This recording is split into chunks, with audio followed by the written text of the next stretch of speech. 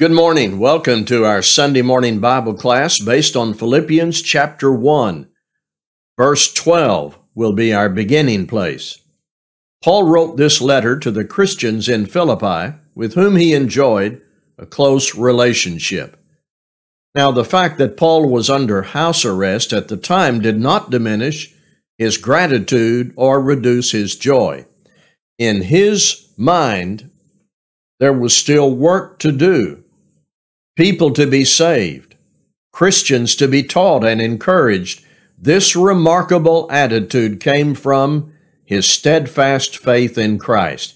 He was a servant of Jesus Christ, and based on his faith, he served with joy and activity no matter his living circumstances. We will see that as we move further into this letter to the church at Philippi. Today, we're going to be in chapter 1, verses 12 through 18. Listen carefully, please.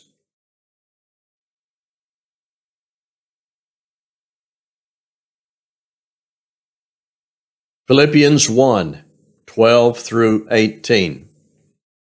I want you to know, brothers, that what has happened to me really served to advance the gospel, so that it has become known throughout the whole imperial guard and to all the rest that my imprisonment is for Christ. And most of the brothers are much more bold to speak the word without fear. Some indeed preach Christ from envy and rivalry, but others from goodwill. The latter do it out of love, knowing that I am put here for the defense of the gospel.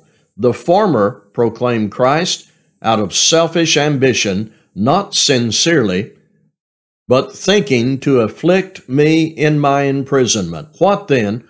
Only that in every way, whether in pretense or in truth, Christ is proclaimed, and in that I rejoice. Here is a typical way a conversation might begin, back then and today. Let me tell you what happened to me. You may receive a phone call and your friend says, "You won't believe what happened to me." An email may hit your inbox or a message, "Let me tell you what happened to me." That's what we do. We share good news and bad news, and when something happens to us, we generally report the events in our lives. We find an audience. Paul's life was dramatically eventful, but because of his maturity of faith, he was not a complainer. And if there was any positive outcome, Paul found it and shared it and rejoiced in it. He was being held against his will. Perhaps it was not maximum dungeon-like incarceration yet. Some call it house arrest, but he was not a free man. It wasn't that there was just a whiff of persecution in the air. Paul was arrested. He appealed to the emperor, and he is waiting for further proceedings, yet he is not idle. Listen to his mature attitude. I want you to know, brothers, that what has happened to me has really served to advance the gospel. He's going to explain that in verse 13, but let's just pause here and grasp his maturity of faith. That includes this determined priority. If the gospel is being spread, it's okay. I'll sit here in restraints. That's the courage God enables His people to have when their faith is active. That's the courage God enables His people to have when their faith is active and their heart overflows with concern for the lost. What happened was, Paul was a captive with a captive audience. He was in jail with jailers, with guards, and his attitude of heart was, I'm here, I have the gospel, there are sinners here, I need to teach them the gospel. That's very simple, and that's very good. It is a very simple activity of faith. It is a response that isn't complicated. I'm stuck here. There are people here who haven't heard the gospel. This is great. It's an opportunity. I have an audience. And isn't it interesting? Listen to this now. The church at Philippi had in their membership, if he was still alive, a jailer. The Philippian jailer, Paul and Silas, baptized on their first visit to Macedonia. Now, Paul is in prison in Rome, writing to the church at Philippi while preaching to jailers.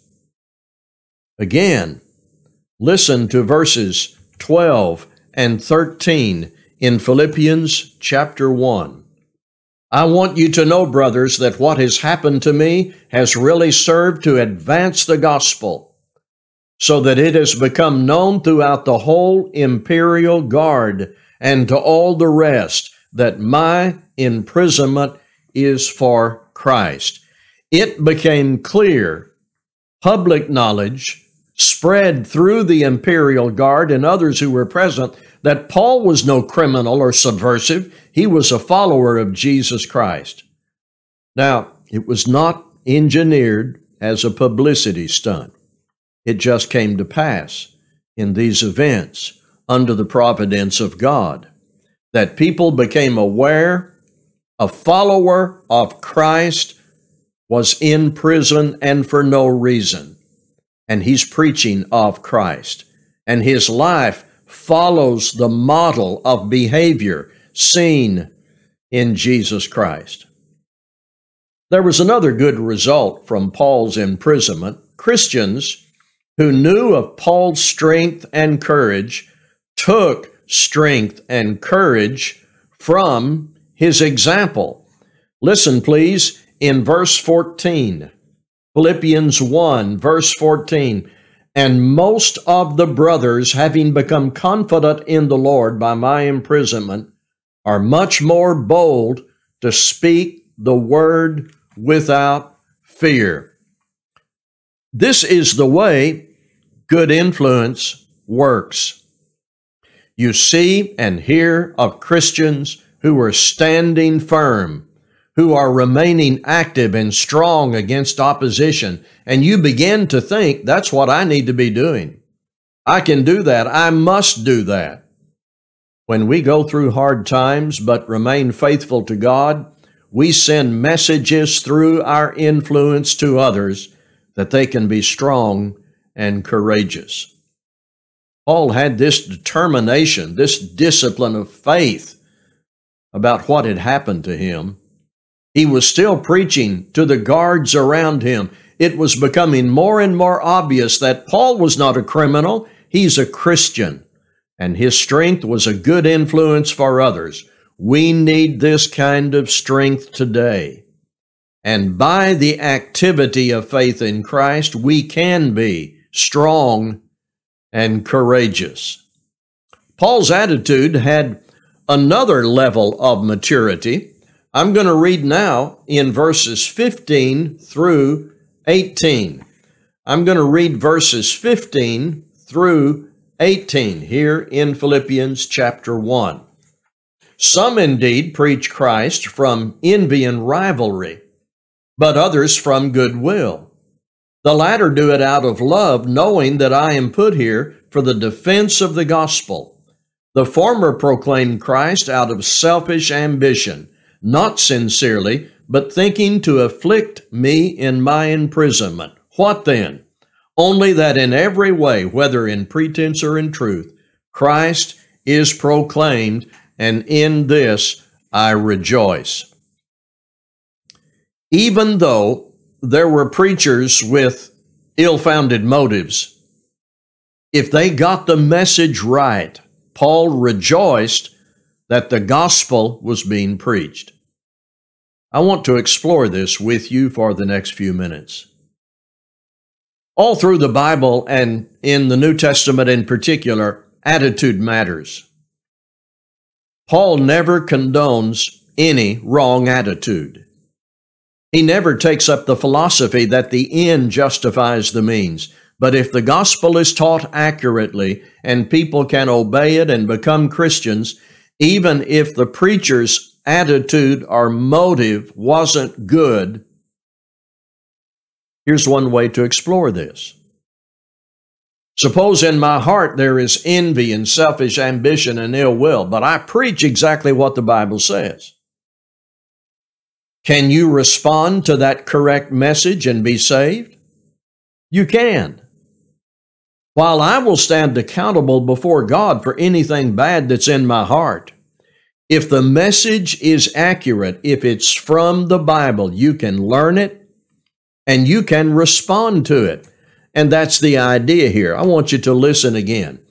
Some indeed preach Christ from envy and rivalry, but others from goodwill. The latter do it out of love, knowing that I am put here for the defense of the gospel. The former proclaim Christ out of selfish ambition, not sincerely, but thinking to afflict me in my imprisonment. What then? Only that in every way, whether in pretense or in truth, Christ is proclaimed, and in that I rejoiced. You see what this is all about? I want to offer now my final wrap-ups based on Philippians 1:12 through 18. Wrap-ups, please. Let me pull up that slide. We ought to be people who evaluate the events of life with a faith perspective, a thorough faith perspective. Typically, when unpleasant events intrude upon our lives, our first and sometimes only response is to complain. And our prayers may have a similar focus. Lord, get me out of this trouble. It is natural to pray asking God to deliver you from pain. We all do that. It is legitimate. But if all we do is complain and ask God to provide quick relief, there may be positives and opportunities and good that we miss altogether.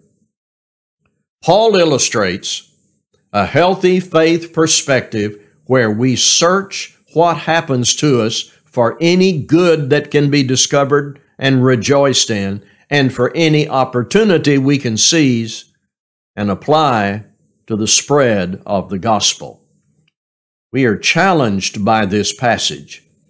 We use God's Word to nurture that good perspective when bad things happen to us. We use God's Word to nurture a perspective that searches out what can be good and what can be an opportunity. Number 2, some of the best evangelism occurs by simple, ancient, word-of-mouth communication. There were hundreds of men who composed the Roman imperial guard. Not all those men were with Paul in the prison cell or wherever he was held, but the word spread about who Paul was and why he was there. And even the message he delivered spread. What is Paul talking about? And people would share that message. So I want us to think about this. When you speak to one person about the gospel, you may not just be speaking to one person. Individual Christians need to step into evangelism, realizing that when you speak to one, chances are you're speaking eventually to many others. Number 3, those who step up and act with courage and discipline encourage the rest of us to do the same, to speak the word without fear. Fear can hold us back in speaking to non-Christians. Fear of rejection, fear of criticism. One thing that can get us over the fear is the influence of others, like Paul, who not only spoke the truth, but he did so under pressure and from a condition of incarceration. There is this chain of good influence. We need to be initiators of it and recipients of it. Paul's courage gave some backbone To otherwise timid Christians, there is no doubt. Number 4, even if preachers get the message right and the message reaches good hearts, the motives of envy, rivalry, selfish ambition are not worthy. And those with those motives are guilty. It is not like there are no other motives which are better. The genuine motives are love for God, love for the lost, devotion to Christ, integrity in delivering the truth. Preachers need to get the motive right and get the message right. And of course, all of us need this lesson. We need to be people who get the message right because we have the motive right. This should be a consistent concern we have. Motive combined with the right message. Number 5, let us rejoice when Christ is proclaimed. We cannot look into the hearts of the proclaimers and know all of their inner motives. We can and should rejoice when the real facts of the gospel are announced correctly, the promises are stated as they are written, and the commands are issued just as given by the apostles. I want to do some reading now from Philippians chapter 1, verses 12 through 18. I want you to know, brothers, that what has happened to me has really served to advance the gospel, so that it has become known throughout the whole imperial guard and to all the rest that my imprisonment is for Christ. And most of the brothers, having become confident in the Lord by my imprisonment, are much more bold to speak the word without fear. Some indeed preach Christ from envy and rivalry, but others from goodwill. The latter do it out of love, knowing that I am put here for the defense of the gospel. The former proclaim Christ out of selfish ambition, not sincerely, but thinking to afflict me in my imprisonment. What then? Only that in every way, whether in pretense or in truth, Christ is proclaimed, and in that I rejoice. Thank you for listening.